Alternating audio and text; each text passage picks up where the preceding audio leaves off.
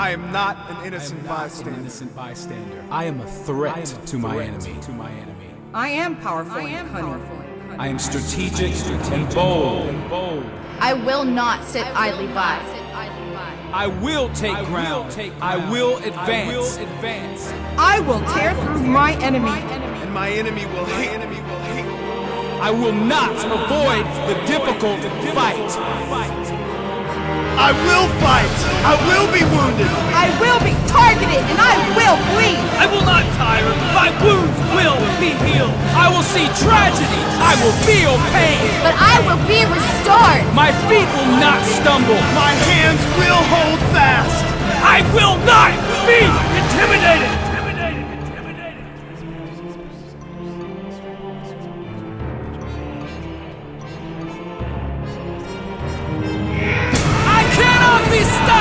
I cannot be stopped! I will stand by my brothers in arms! I will stand by my brothers in arms! I will fight until my last breath! I will fight until my last breath! I will push the limits! I will push the limits! I scale the mountains! I scale the mountains! My enemy will cower! My enemy will cower! For I serve a great king!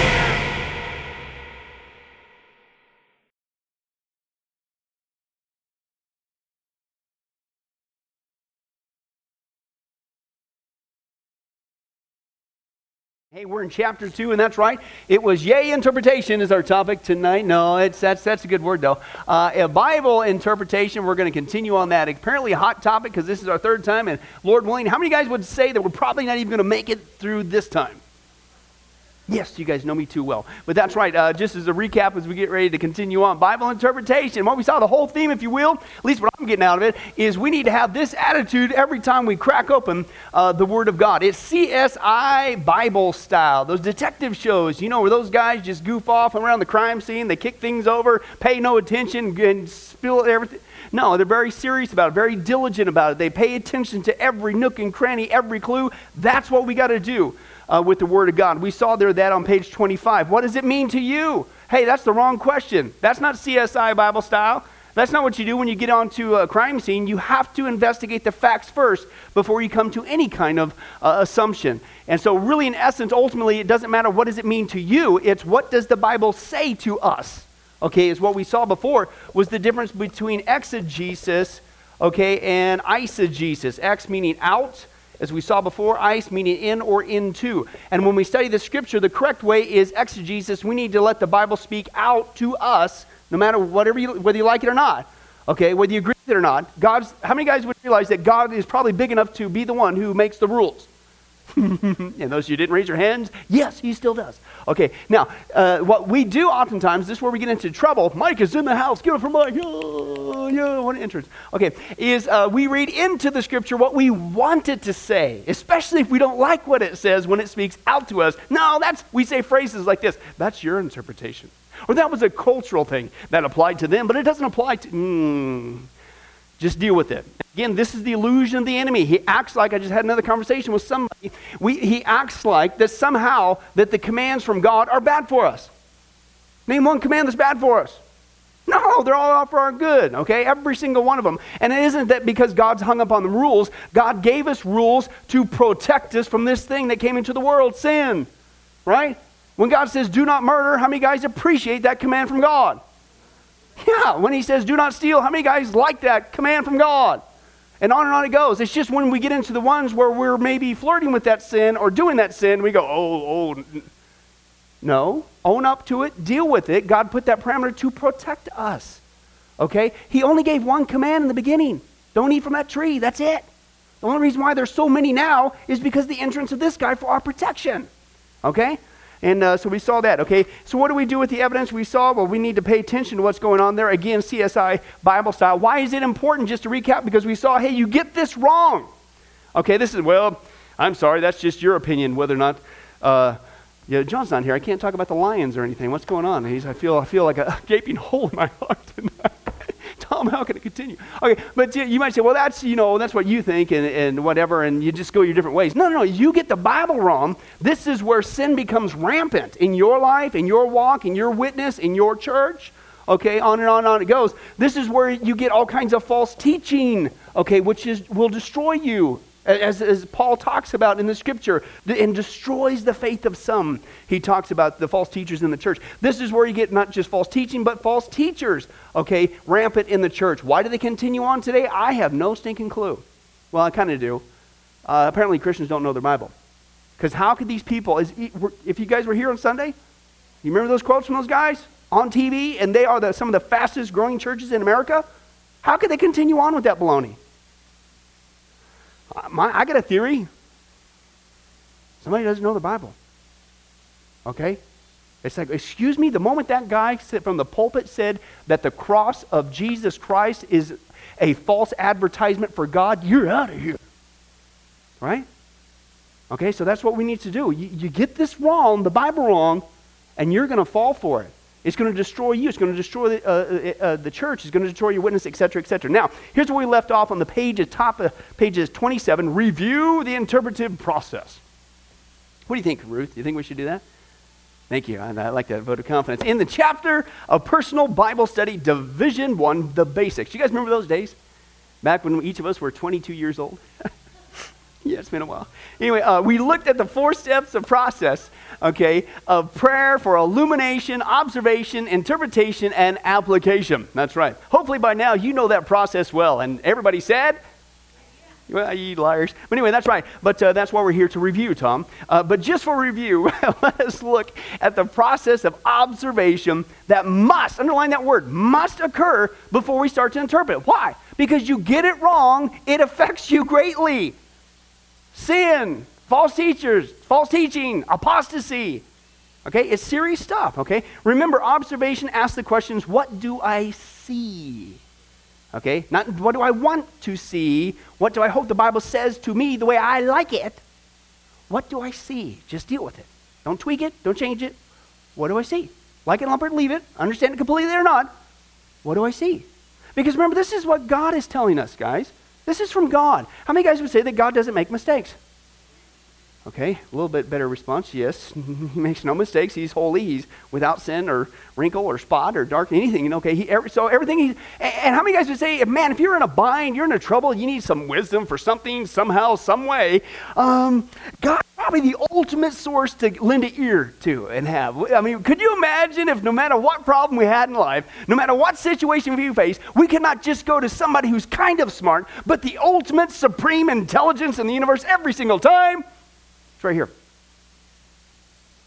But when that's the problem, is it? We don't turn right here. We'll go to the world, we'll go to our feelings, we'll go to our friends, anything and everything, it seems, but God. So when you do finally come here, and this should be our first reaction. This should be our knee-jerk reaction. Whoa, what's God say? And what God say? What's God say? Right? Yeah, I know my friend. What's God say? Okay, even when you get some counsel from folks, you better be careful. If it's not here, drop it. Okay, and that's another thing that's happening to the church. We'll get into that, Lord willing, in the one world religion issue, in the final countdown topic. And that's what's called syncretism. Okay, is the word. And that's basically a blending of everything. Trying to squeeze secular worldly concepts into the scripture, and it's messing everything up. I think God knew what he's doing for all these years. I think we don't need man's wisdom. Okay, God makes all that look foolishness, okay? But that's what we saw there is observation. That's your next blank. What do I see? Observation, there's your blank there, involves digging out the facts, okay? Observation involves digging out the facts. Just as digging gold nuggets out of a gold mine is so easy, because the moment you crack open into that cave, it's just awesome, Pastor Jim. You just walk them by and they start blinking on your head, and you're glad for that. You just walk around with a big giant bowl and they just fall into it. It's awesome, and you walk out of there a millionaire. It's so easy. Oh, I love this cave. Is that how it works? No, yeah, you wish. You make it in there one time before 9 million other people join you in that cave. Okay, but anyway, you got it. Anyways, no. I love this analogy because it's so true, right? It involves hard work, right? I mean, you're chipping away big time, and sweat. Man, okay? Digging out the spiritual gold nuggets out of the scripture involves the same, okay? We have been so conditioned to get everything so easy, so quick, because don't you know the customer is always right? Huh? We've been conditioned to think that, okay? It's how we got fast food. I find myself getting into such a hurry sometimes that I'm tapping my finger on the microwave waiting for my instant coffee to get done. It's just, you got to have it now and move on to the next thing, and you got drive-through, and it's this, and it's all just here at any events, and it's all about you, and yeah, apparently, or something. And so then what happens is when we come to spiritual exercise, the prophet Sandy has spoken, when it comes to a spiritual exercise, we think it's just going to come easy. Now, I will say this. This is what's so amazing about the Scripture, is it is so absolutely simple in one aspect, if you will, that a child can understand it, right? My kids don't have a problem reading the Genesis account. They don't need a science degree, right? My kids don't have a problem understanding the gospel of Jesus Christ and who he is. But yet at the same time, it's so absolutely mind-boggling that for centuries upon centuries, theologians are still scratching their heads over it. Okay, so on the one hand, I'm not saying that you have to be a brainiac to understand the Scripture, but there are going to come a point in times before you can get I call it the light bulb moment. Okay, let's see if I can, look at that thing. Isn't that neat? Look at that. Thank you, that's right. Now, if you guys seen that commercial, what I'm going to do now is I'm going to draw Skippy the Turtle and see if I can get into that art show. Remember that in TV Guide? Yeah, I digress. We got a lot to cover. But anyway, that's right. I felt confident after that light bulb. I call it the light bulb moment, okay? As a brand new Christian, obviously you don't know a whole lot, right? Okay? And you got Old Testament, New Testament, Schmestament, what Testament, what's that mean? Covenant, you start the terms, and why did they sacrifice animals back then and they don't do it today? And it's in the Bible. And all of a sudden it starts to click. Now you understand that the Old Testament led up to the New Testament. Now you understand that the Old Covenant is just that, the Old Covenant, and all that foreshadowed Jesus coming in. You see what I'm saying? You get to that light bulb moment. But before you get there, and I dare I say sometimes afterwards, there's going to be some passages where you got to do your homework. Okay, that's what he's talking about. But man, it's so rewarding. Okay? How many guys would hate it if you inherited a gold mine and there really was gold in there, but you're going to have to work your tail to get it? You're going to have to work your tail off, right? Can you imagine getting there and go, I got my bowl out here. I've been here for 32 seconds and there's nothing in my bowl. I quit. I'm going to sell this thing. Right? Can you imagine how ridiculous that would be? And how crazy it is. And I've heard this before. Oh, I read the Bible, but I don't understand. Just keep reading. The last thing you want to do is quit. Just keep chipping away. It'll keep coming. Okay, the last thing the enemy wants you to do is get in here. He wants you to think it's so hard, you'll never get it, it'll never click, you'll never get that exciting light bulb. You're stuck at Fluffy the Wonder Turtle, and it's not there yet. And so, keep reading. Keep reading, okay? And if you come across something you don't understand, just do your homework. Ask questions, okay?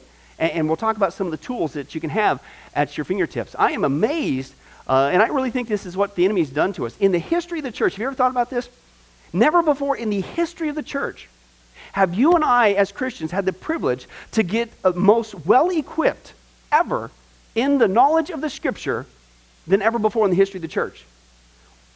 Listen, even the last few decades, we've never had at our fingertips, with a disposal, over the counter, such tools to be able to crack open, to get our hands on a Greek lexicon, to get our hands on things that have been, men have sweat and devoted their whole lives to, like a Strong's Concordance or expository or commentary sets and things of that nature.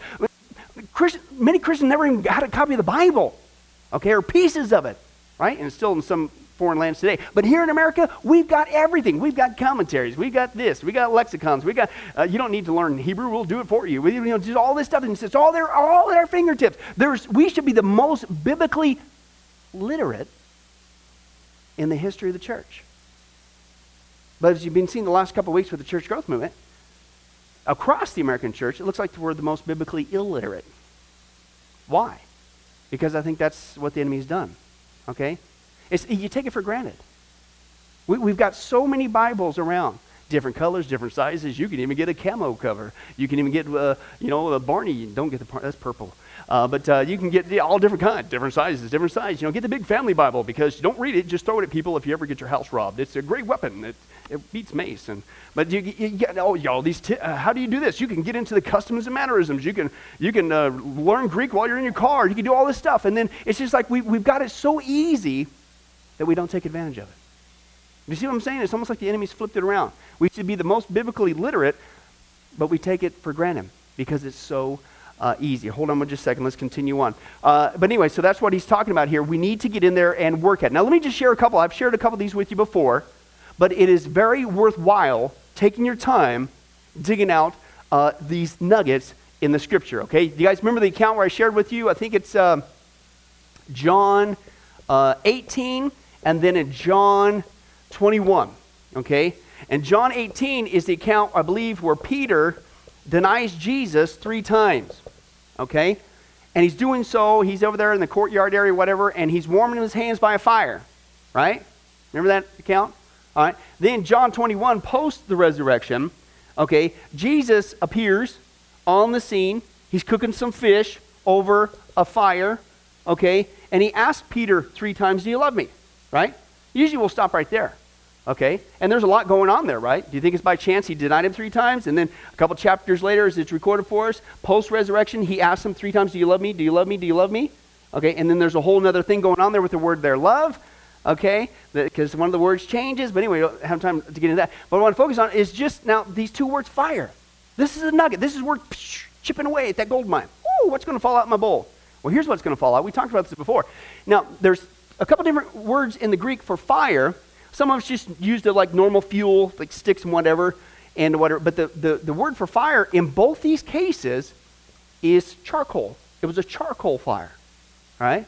Now, why is that important? Because charcoal fire has a pungent odor, a particular odor, okay, that accompanies a charcoal fire, unlike a normal fire, right? Now, you talk about setting the scene. Because Jesus, Peter, he's going to Jesus, to the shore, so he's not there yet, but he's smelling the fire.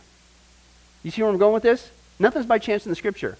And so here's Peter denying Jesus around smelling a fire, a particular fire, when he denies him charcoal. And then he's getting ready to ask Peter, do you love me 3 times? He lights the exact same kind of smelly fire. Don't you think that started getting Peter's brain going before he even got there? Do you see what's going on?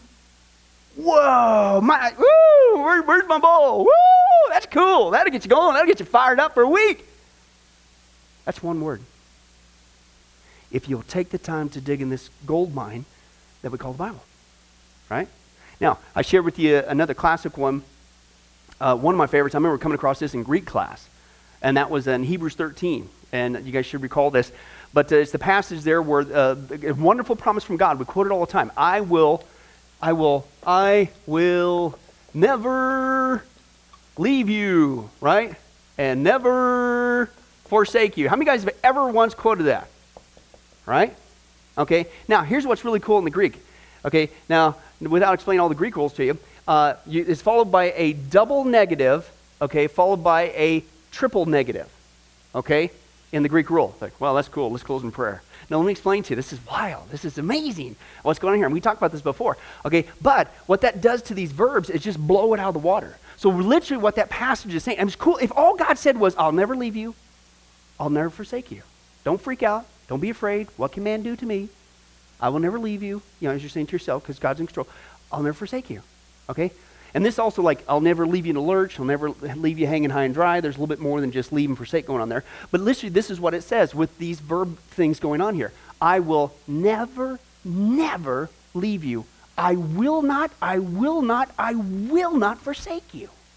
That's literally what it says there. Now, how many guys would say that God's being emphatic about that point? He's wanting to reassure us. What in the world are you worried about? I didn't just say it once. I said it 5 times, right? And the biblical rule of interpretation is any time that something's repeated in the Scripture, it's there for emphasis.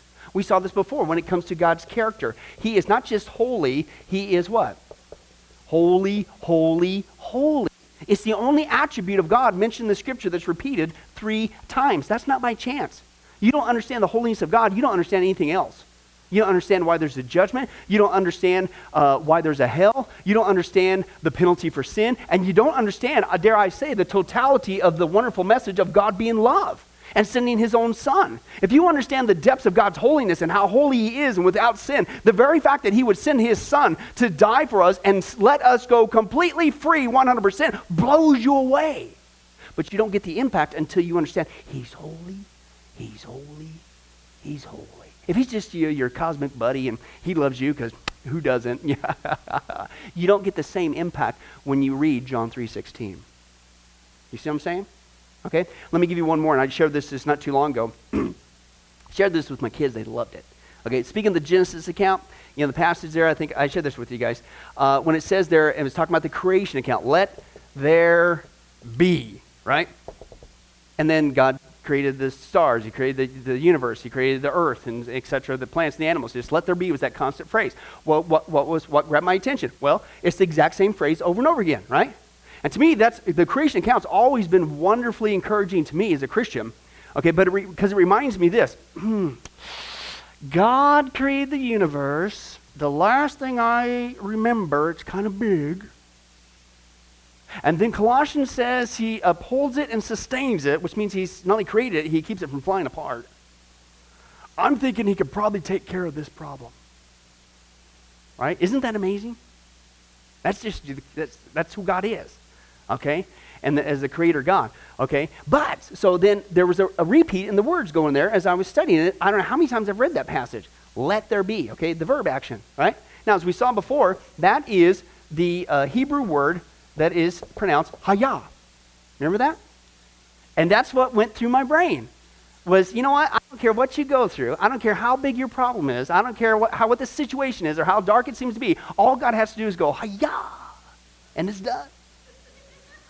That's what it says, right? It's so, my kids got that. And that's just from one Hebrew word, because you took out the gold mine and picked it out, woo, and you heard my bowl. Whoa, kids, look what I got in my bowl today. If we would just get in there and do it. Take your favorite verse in the Bible, the ones that ministered your heart, go digging and watch them really come alive. It's not that the English translation has it wrong. It's just by nature of the Greek language, as opposed to our English language, we don't usually get the full flavor, is what I say. It's not a wrong translation. We just don't get the full flavor, okay? So that's what you got to do. But it takes work, is what he's talking about. What do I see? Get behind. Take the time. Get in there. Find out what God is trying to tell us. Now, the steps in observation are read repeatedly, okay? You read repeatedly. Jenna? Read repeatedly.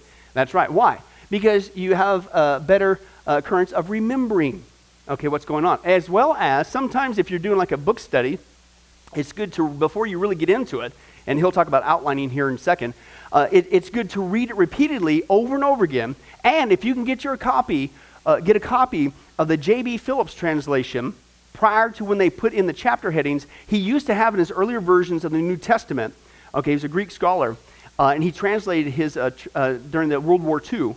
But anyway, but he did it without all the chapter divisions and the versing and all that stuff. Okay, and it's really cool. It's like, well, there's a weird thing that our brains do. I mean, it's really nifty and neat having the chapter divisions in here, and chapter 2, verse 14, whatever, blah, blah, blah. Okay, but your brain does something. It chunks up the scripture. Well, when these were originally written, the New Testament letters, they were a letter, right? And what happens if you take those out, if you can get a copy where you take all that out, your brain reads it like it's supposed to, a letter. And you don't chunk it up. You don't stop at Romans chapter 11 go, okay, I'm done. Because the very next verse, chapter 12, says, therefore, I urge you, brethren. It's like, whoa, don't stop. Well, we'll see this later, maybe, if we get that far in 17 weeks. But when you see certain words, you need to ask yourself, like, therefore, what's it there for? But your brain chunks it up. So anyway, you read it like a letter, and that begins to really get ingrained into you. You start to be able to grab the context completely. You really start to get a flavor of what's going on in this letter. You're not chunking it up in these little pieces and parts and pieces. And we all know that's creepy. You guys ever do that? You ever tear open a hot dog? And you see that little white-looking thing there? Well, it could be. Yeah, so. But I already got rebuked once by the prophet Sandy, so I guess we'll move on. That's right. Anyway, but no, that's what you got to read it repeatedly, okay, if you can do that, because it helps you to grab the context. You need to have the context, but it keeps you from getting things out of context. So again, we'll get that in a second. Now, number 2, you need to ask preliminary questions. Now, this is important. I'm going to give you an example here in just a second. You go, well, this sounds like schoolwork. Hey, listen, if schoolwork doesn't work for you, homework doesn't work for you, if that starts to turn you off, go back to the gold nugget mine analogy, okay? Do something, as long as it gets you in there to do your homework, schoolwork, whatever it is, okay? Because what you're doing when you take the time to do these kind of steps, okay, when you approach the scripture, not be so willy-nilly about it, but you take your time, okay, it's very rewarding. You'll start getting those nuggets, okay? So ask, you might say, well, this is a bunch of rules. I'll never remember all this. Just pay attention. Ask preliminary questions, such as, before you even crack open into Philippians, who wrote this? Who's the author? Because that'll determine some things. As you approach to read this letter, who wrote it? All right. Paul? John? Was it Peter? You know, because sometimes they take a little different emphasis. You know, John had would appear a different relationship, if you will, in some aspects than the other apostles did. And so, I mean, that's important. Now, here's a big one.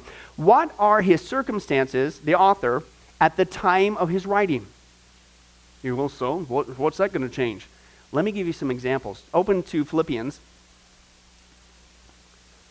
And we're going to read a couple passages here. I'm just going to dot around a couple.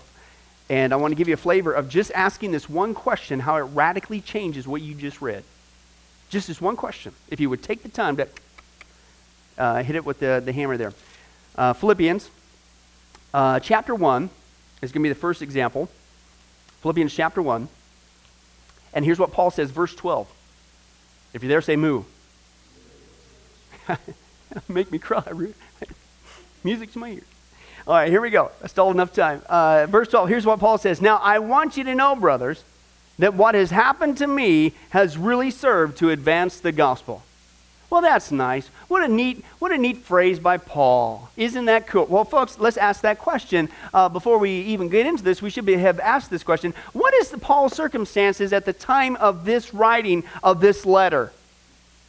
He was in jail. Okay, now let's do a little bit more chipping away. What were the Roman jails like? They had cable TV, they had these workout centers, they got 3 square meals a day, they got to make phone calls, they got to work on their degrees and further on stuff, whatever, and I'm making fun of people with that. I'm just trying to give you the dichotomy of what we have today as to what it used to be. What was it like? What was the Roman jails like? If you know anything of the culture, okay, typically the Roman jails were, you got chucked down into a hole, okay? Maybe if you were fortunate, you might have some straw or something, a little pile, to sort of get away from the dampness and somewhat sleep on. And then you had free pets called rats, right? That was where Paul is writing this. Now let's go back to that. Now we understand the context. What's his circumstances? And he writes it. Oh, by the way, you know what one of the constant themes in this book is? Joy. Where's Paul at? He's in Hawaii. No wonder he's full of joy. No, he's in jail. Horrid, wretched circumstances. And joy is the constant theme of this book? Whoa, that changes everything, doesn't it? One question. That's all he asked was one question in the gold mine, right? And he says this, now what I want you to know, brothers, is that what has happened to me has really served to advance the gospel. As a result, it's become clear throughout the whole palace guard and to everyone else that I am in chains for Christ. Because of my chains, listen, most of the brothers in the Lord have been encouraged to speak the word of God more courageously and fearlessly. Number one, Paul says, there's a purpose why I'm here. Notice Paul is saying, they ain't right, this ain't fair, why am I going through this? This ain't right, those people, I'm going to sue their pants off. I was doing nothing wrong, they chucked me down this hole. What do he say? Hey, God's got a higher purpose in this. In what? In sending me to Hawaii. No, in jail. And he didn't do anything wrong. Serving Jesus, doing that which is right. He says, listen, I'm not bitter about it. He says, I see God's doing something pretty cool. Okay? And that's what he says. He says, oh, it's come clear that throughout the whole palace guard. You see this in other passages? Guess who's Paul witnessing to?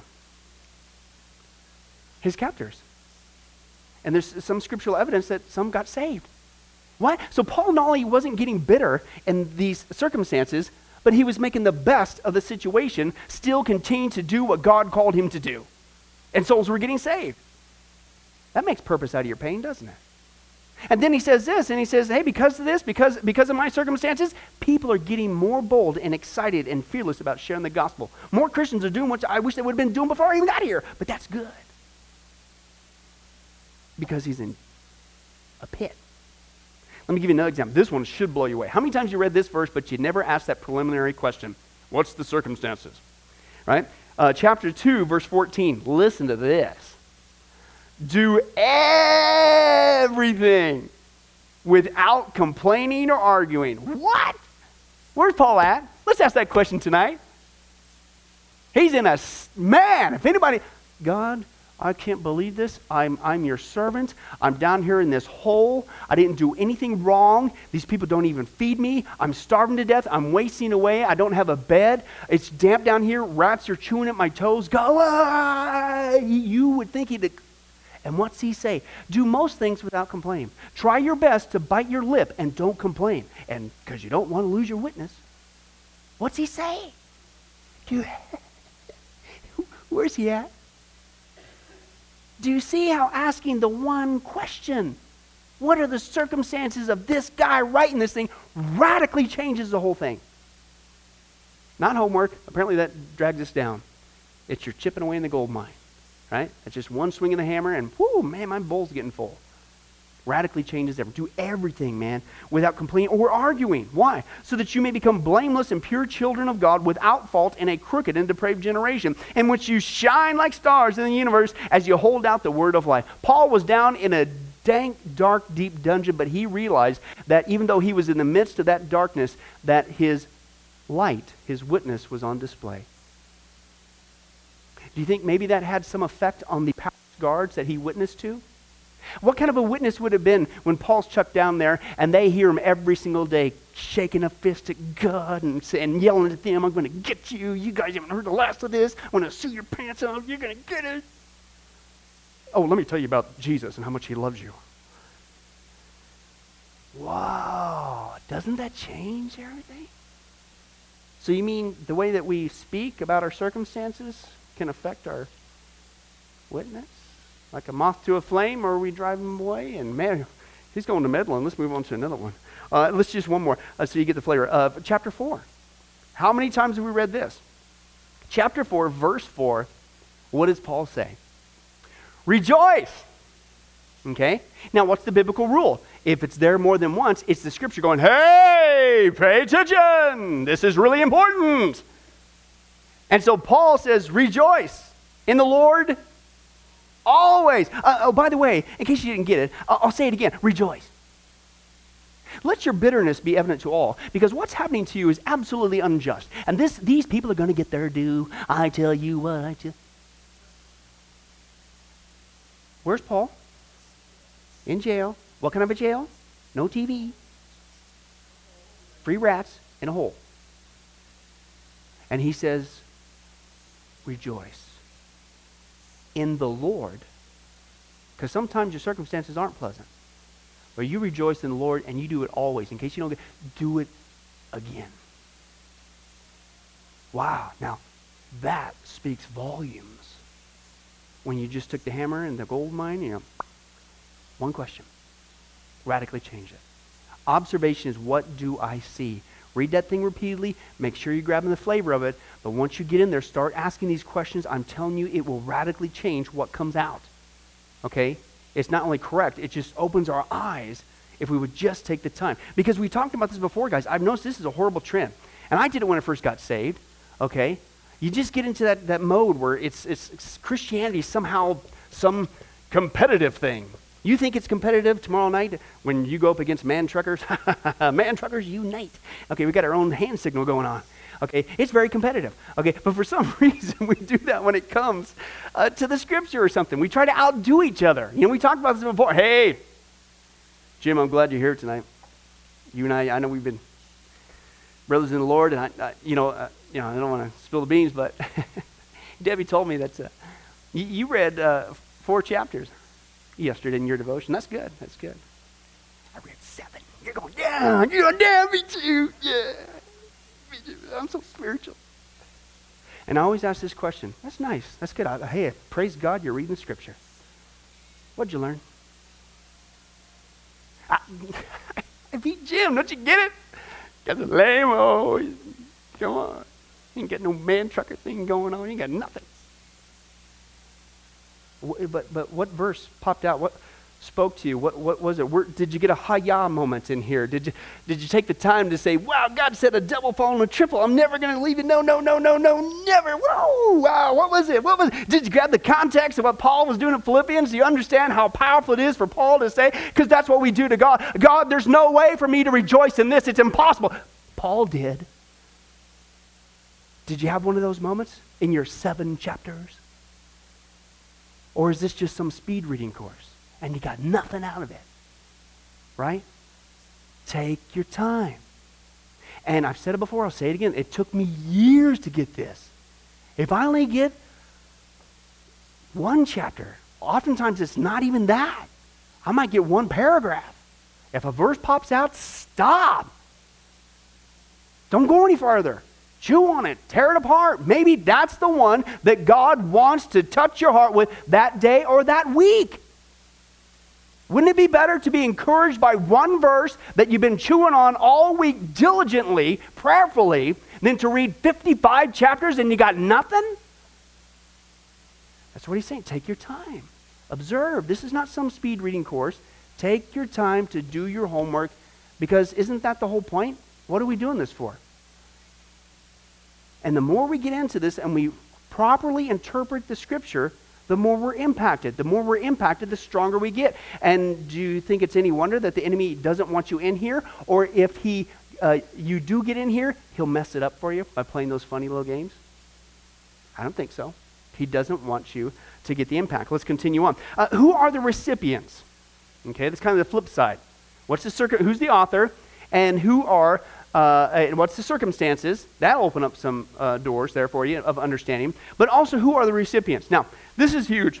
Okay, how many guys are going to pray for the gift of interpretation to see what in the world is on this board? Anybody?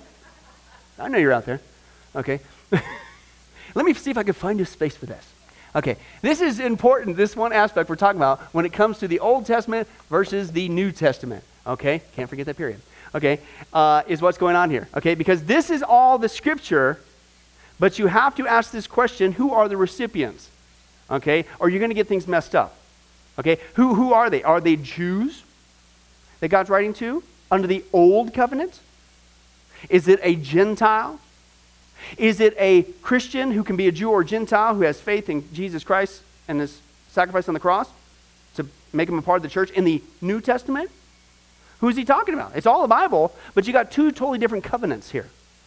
One applies to us today, the new, and guess which one doesn't apply to us now? The old. So that means we shouldn't read it. No, the New Testament says these things in the Old Testament were written down for our warnings and admonition, and pay attention. And it also builds upon, it explains why we even have the New Testament and the history of mankind, how it all started, etc., blah, blah, blah. All the promises that God recorded, the 300-some promises that Jesus fulfilled at his second coming. Hey, much of the Old Testament also talks about his second coming, which is not here yet. There's tons of great stuff in the Scripture. But when you approach the Scripture, especially the Old Testament, you have to grab the context. Who is he talking to? Because people do this all the time. You talk about false teaching. You talk about different churches. We got the church of the robes and the church of the no robes. We got the church that worship on this day. We got the churches that worship on that day. We got the churches that celebrate the festivals. We got the churches that don't celebrate the festivals. Can I tell you what's going on there? I guarantee you 9 times out of 10 when it comes to those particular aspects, you're reading the Old Covenant and trying to apply it to a New Testament Christian today. All right? Let me give you some obvious examples of why that's important. Now, you're reading through that exciting part. You've decided, man, Pastor Billy, you got me convicted. I'm going to start reading the Bible. I'm going to start at the very beginning and read there. And man, you go out like gangbusters and you read through Genesis. That's exciting stuff. Lots of action there. You make it to Exodus. Woo-wee, man, they're getting out. That's some pretty cool stuff. Then all of a sudden you hit that exciting book. Why don't you just shut her? Oh. Now, I had an instructor. Let me encourage you. He said, listen, you ever been encouraged by Paul? Philippians, just that one book with 4 chapters. Bunch of chapters in Leviticus. Don't you think every word's there to bless you? Yes, even Leviticus. Then you make the Numbers, okay? And then you go like, wait a second, I'm having deja vu. Because you hit Deuteronomy, which means the second telling of the law. That's why. Okay? And so they're telling it again. And so And usually that's when you quit. Are you kidding me? That's when the action really picks up again. That's when you get into Joshua and Judges and all that kind of fun stuff. Anyway, so you get there, but you get in there to Leviticus, and you get tail end of Exodus and Leviticus and Numbers, and you start talking about this thing called the priesthood, right? You're there, and the tabernacle and all that kind of fun stuff that's going on there, okay? And we all know that what we're going to start doing, because it says it right here in the Bible, that they would bring, every time they sin, they would bring sacrifices to the tabernacle, later to become the temple, for their sins, right? So I think, hey, don't you want to be a biblical Christian? Anybody? Raise your hand. All two of you? Praise God. Okay, then that's what we need. It says right here in the Bible that we need to, every time you sin, okay, and we're going to install webcams in your home because we have the technology, an alarm's going to go off when you sin, and then we're going to have a report. And so now the majority of our service, I'm sorry, I don't have time for this anymore, is what we're going to do is every time you sin, and we're going to categorize it, okay, if you do this sin, you got to bring it, it's a personal item. You got to bring in your couch, bring it up here and burn it. Now you actually do that and it'd probably increase your attendance for a while, right? So I'm not advocating that, okay? But that's what they used to do, okay? To break it down, all right? You come in here and oh man, but that was a really big sin. Okay, all right, bring in your car. I'm gonna blow it up out in the parking lot. Woo! Okay, for some of us, apparently that would be a good thing. You make out like a bandit on the insurance, but it's supposed to hurt. But anyway, they had to bring in their personal items, right? Anybody glad that we don't do that today? How many guys would say you would be, as well as myself, carless and furnitureless? All right? Anybody go, all right? But it says it there in the Bible. It says it right there. Well, you need to ask the question, who is the audience? Who's the recipients? Oh, that's the Old Testament. That doesn't apply to us today. And so why'd they give? How many guys are glad? Whew. Bacon. Anybody love bacon besides me? How many guys would eat bacon-wrapped bacon if you could do it? With bacon bits on it. Wouldn't that be good? Woo! Bacon! This Sunday, we're putting down we're getting ready to vote on our bylaws. It says it right here in the Bible, stay away from pork. I'm not making it up. What are you guys laughing about? Don't you want to be a biblical Christian? Why do people do that even today? Because they didn't take the time to ask one preliminary question. Who is the recipient? That doesn't apply to us. Why did God give the dietary laws in the first place to the Jewish people? Number one, they didn't have refrigerators. So there was a health issue to it. Number two, there was a message that God continually was trying to get to use through the Jewish people to the Gentile world. And that message was this: God is holy and we are not. Okay? Why did he give us the 10 Commandments? To show us that we're disqualified for heaven. He is holy without sin. You can't even keep these 10 things. Why did he give the dietary laws? He was drawing a distinction between that which is clean and that which is unclean. Right? Why did he give the tabernacle and the sacrifices? It all pointed our way to Jesus Christ. You can't approach God any way you want to. If you are going to enter into the Holy of Holies, the actual presence of God, you first had to go through the gate. Who's the gate? Jesus Christ. Then you had the altar of sacrifice. Who's our sacrifice? Jesus Christ. Then you had the laver of cleansing. Who cleanses us from our sins? Right? Then you get into the holy place before the Holy of Holies, and then you have the table of showbread. Who's the bread of life? Right? Then you have the lamps, the stand that's in there. Who's the light of the world? Jesus Christ. And then only the high priest can enter in there to make atonement for our sins, and that only once a year. Who's our high priest? Jesus Christ, who brings us into the presence of God. It was all foreshadowing Jesus Christ. But if you don't understand, if you don't ask this one question, who's the recipients, if you don't just go in your gold mine, you're going to get all messed up. Because there's a whole group of people out there that says we have to keep the festivals, we have to keep the dietary laws, pork is evil. Okay? Because you didn't do your homework. And that's what he's talking about. That's why it is so important. A couple more here and we're going to have to close. What can you learn about them? Again, is it a Jew or a Gentile? Okay, when you approach the scripture, are they wealthy or poor? Ruth, Echt. Says it right there. Hadn't been there in a while. I missed that guy. Where was the book written? Okay, is an important question. When was the book written? Hey, did you know that Paul wrote, most likely, what's called the pastoral books? 1st and 2nd Timothy and Titus. Two young pastors, Timothy and Titus, that's what they call that. Okay. And but that was towards the end of Paul's life, most people would say. And when you ask and realize that question, Paul is pouring his guts out to these young men to carry the torch that he was about to lay down. And he's pouring his guts out to these guys, trying to encourage them. Don't be timid. Stand firm. Preach the word. And when you understand that this might have been some of Paul's last words, last chance to pass the torch to faithful men who would continue on. Everything that he lived and died for, literally, his head's cut off. That kind of changes how you read those books, doesn't it? You just ask the one question. Okay, when was the book written? Does the book give any indication of the reason it was written? Are there any problems being addressed? I love that question. Okay, I've said it before. I think I said it here when I candidated. I've said it before at other churches that I've pastored. And I said, hey, I just want to make a little disclaimer here. Well, in the contract here, disclaimer, subsection B, subsection D. Okay, if you think that my coming here is going to fix every single problem. Now, we'll work through problems, Lord willing. Okay, if we got to discipline, we'll discipline. We're not going to run from it. But if you think that just having me come here is going to fix every little thing and we're never, ever going to go through a challenge ever again, please do me one favor. Before you make your decision, don't read the Bible. Because have you ever read the New Testament letters? Because that's the question, right? Are there any problems being addressed? What are they all about? Have you read them lately? Paul's having to fix this, and John's this, and Paul's teaching that, and division this, and you guys are gossiping, slandering, you're being mean to each other, they're sin in the church. It's like, praise God for problems in the church. Because we wouldn't have the New Testament. All right? And what it does also, so it tells us and dispels this, asking that question, it dispels this thing that there's a perfect church out there in La La Land that everybody's in search for. Where you go there and everybody loves you. And they only do great things for you. And they're, your best friends. Nobody ever looks at you cross-eyed. And the very first time you showed up, when you were that newcomer, half the church got out of their pew and said, please sit in my position that I've been here for 900 years. Oh, if we could only find such place. There is no such place. The church has always had problems. I'm not condoning it. The church has always had problems. But see, that's what we do. We romanticize. If I could only find... Hey, it's the old adage. If you find the perfect church, don't go there because you'll mess it up. And so will I, and so will you. Ha, ha, ha. That's the thing. But it's true, isn't it? Right? So it tells us by asking that one question in the gold mine, are there any problems addressed? Yeah, there's lots of problems going on. So it tells us you're going to have problems today. Okay? Now, the good side of that is, because there were so many problems, the Bible is very replete with how to deal with them.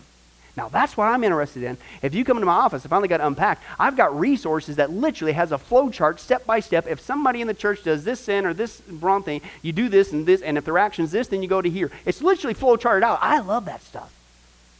Because I don't want to, bad behavior continues because it's allowed to continue, and I want to get out of that mess. I'm not going to let's just roll over. But I want to do it biblically because God blesses that. And all discipline is a loving act meant for restoration so we can become stronger. Right? Okay? But that's what it tells us when you just ask that question. Number 3, outline the book. As you're blank there, outline the book. If it's the first time you study the book. At the very best, you should look at a good outline, a reliable commentary. Okay? And study the paragraphs. Your next blank there. Study the paragraphs. Okay? And 5, sum up your observations, write down the subject, the central idea, plus what the writer is saying about the central idea, the complement. Ruth, that's a nice sweater. No, that's the wrong complement, but what he's talking about here is the central idea plus the complement equals the main theme, is what's going on there. The main theme, one of the main themes, as you did all that outline, studied the paragraphs, I'm looking at this thing, what's going on here, Paul's in jail. I cannot believe that one of the main themes is this joy. But you'll get that when you study it in the right fashion. Okay, then determine why the author is saying this to the original recipients. Okay, and that's kind of the back half of what's the motivation behind this. What is he trying to fix? What is he trying to tell them? Okay, because the whole point is you want to get this whole thing, I'm really running out of space, correct. Because again, what's the penalty for getting it wrong? Sin, false teaching. You start to propagate it, you become a false teacher. You go into apostasy. This book is the best thing ever. But if we don't approach it correctly, it'll become, it's not the Bible's fault, it's our fault. It'll lead to destruction. And then I would say the enemy will use you to lead other people into destruction. And that's where you have the birth of the cults, and things of that nature, all because you didn't approach the Scripture correctly. Let's pray.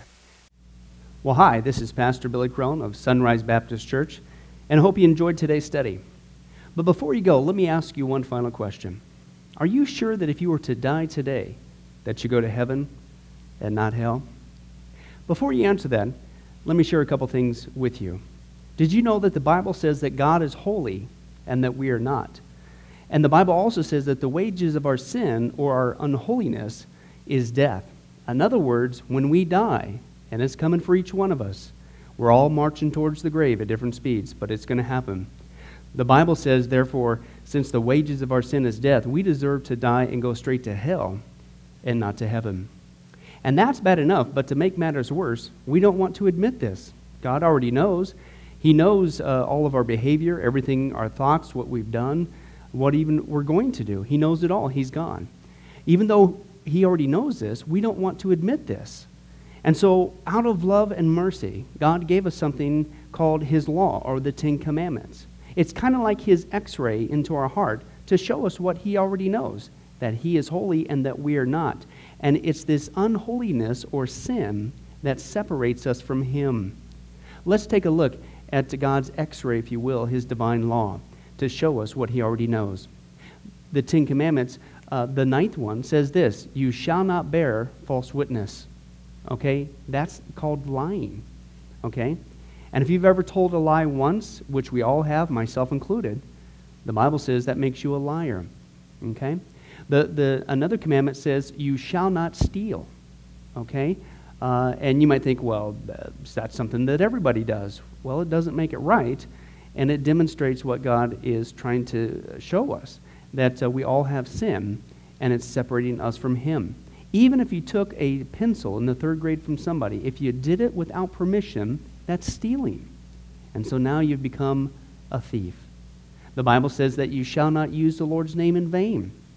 And how interesting it is and unfortunate that the only name under heaven by which men might be saved, the name Jesus Christ, has now become a common cuss word. The Bible says that God is so holy that even His name is holy. If you've taken the Lord's name in vain and used it as a cuss word or even flippantly, the Bible calls that the sin of blasphemy. And so now you become a blasphemer. The Bible says you shall not commit adultery. And Jesus says if you even look at another person with lust in your eye, you've committed adultery in your heart. And finally, the Bible says you shall not murder. And you might think, well, hey, I haven't done that one. Really? Well, again, the Bible says that the sin of hatred is the same as the sin of murder. The only difference is you pulled the trigger, if you will, in your heart. You wish they were dead. And in God's eyes, it's the same thing in principle. Folks, that's only just a couple of the 10 Commandments. We didn't even go through all of them. But I think you're starting to get the picture. The Bible is correct. We have all fallen short of the glory of God, myself included, and that we are separated from God as a result. And so when our time comes, we're not automatically going to heaven. We are headed for judgment. We are headed for hell. Now let me tell you the good news. The good news is that God so loved the world that He gave His one and only begotten Son, Jesus Christ, to save us. Jesus Christ died on the cross. It was the death penalty of its day. He paid in full the price for our sins to be forgiven. Let me give you an analogy. For instance, even today, we could see that a person could commit a crime. They cannot reverse it. The sentence has been passed. The judge has slammed his gavel, and they are ushered off into their jail cell. And in this particular crime, they are going to receive the death penalty. And so they're behind bars just waiting for the time, waiting for the call for them to go and receive the death penalty. But believe it or not, as we know, there is a way that a person can get off a death row. And that is if the one in authority, the governor, would grant them a pardon. Now, they didn't earn it. They certainly don't deserve it. And there's nothing they could do to earn it because nothing can reverse their crime. Okay? Yet the one in authority has that ability to grant them a pardon. Well, can I tell you something? That's what God has done through Jesus Christ. The cross was the death penalty of the day. God sent His one and only Son to die on the cross, to take the death penalty in our place, and that if we would just receive his pardon for all of our sins, God is willing to allow us to get off a death row. He's willing to forgive us completely of all of our sins. That's the good news that I want to share with you. God loves you. The Bible says that God is not willing that anyone should perish, but everyone come to repentance. Won't you, if that's you, call upon the name of Jesus Christ right now? Won't you ask him to forgive you your sins? The Bible says that if you confess with your mouth Jesus is Lord and believe in your heart that God raised him from the dead, you will be saved. Won't you do that now, wherever you are? Please, take God up on his amazing, loving offer. I'll let you down. Man will let you down. People will let you down. But God never will. He wants to adopt you into his forever family. He loves you. He's willing to forgive you of anything and everything you've ever done, past, present, and future. It's amazing. Please, call upon Jesus now. Well, this has been Pastor Billy Crone of Sunrise Baptist Church. If there's anything that we can do for you, please don't hesitate to ask. Our number and information will come up here on the screen here shortly. And remember, I hope to see you in heaven. God bless. Thank you for watching this presentation from Sunrise Baptist Church. If you would like to send us a letter or any other kind of postage, you can reach us at 1780 Betty Lane, Las Vegas, Nevada, 89156. For more information, you can give us a call at 702-452-8599 or email us at bcrone@getalifemedia.com, or you can visit our website at www.getalifemedia.com. Billy Crone and this ministry can also be found on Facebook and Twitter. Join us for services at www.sunriselv.com.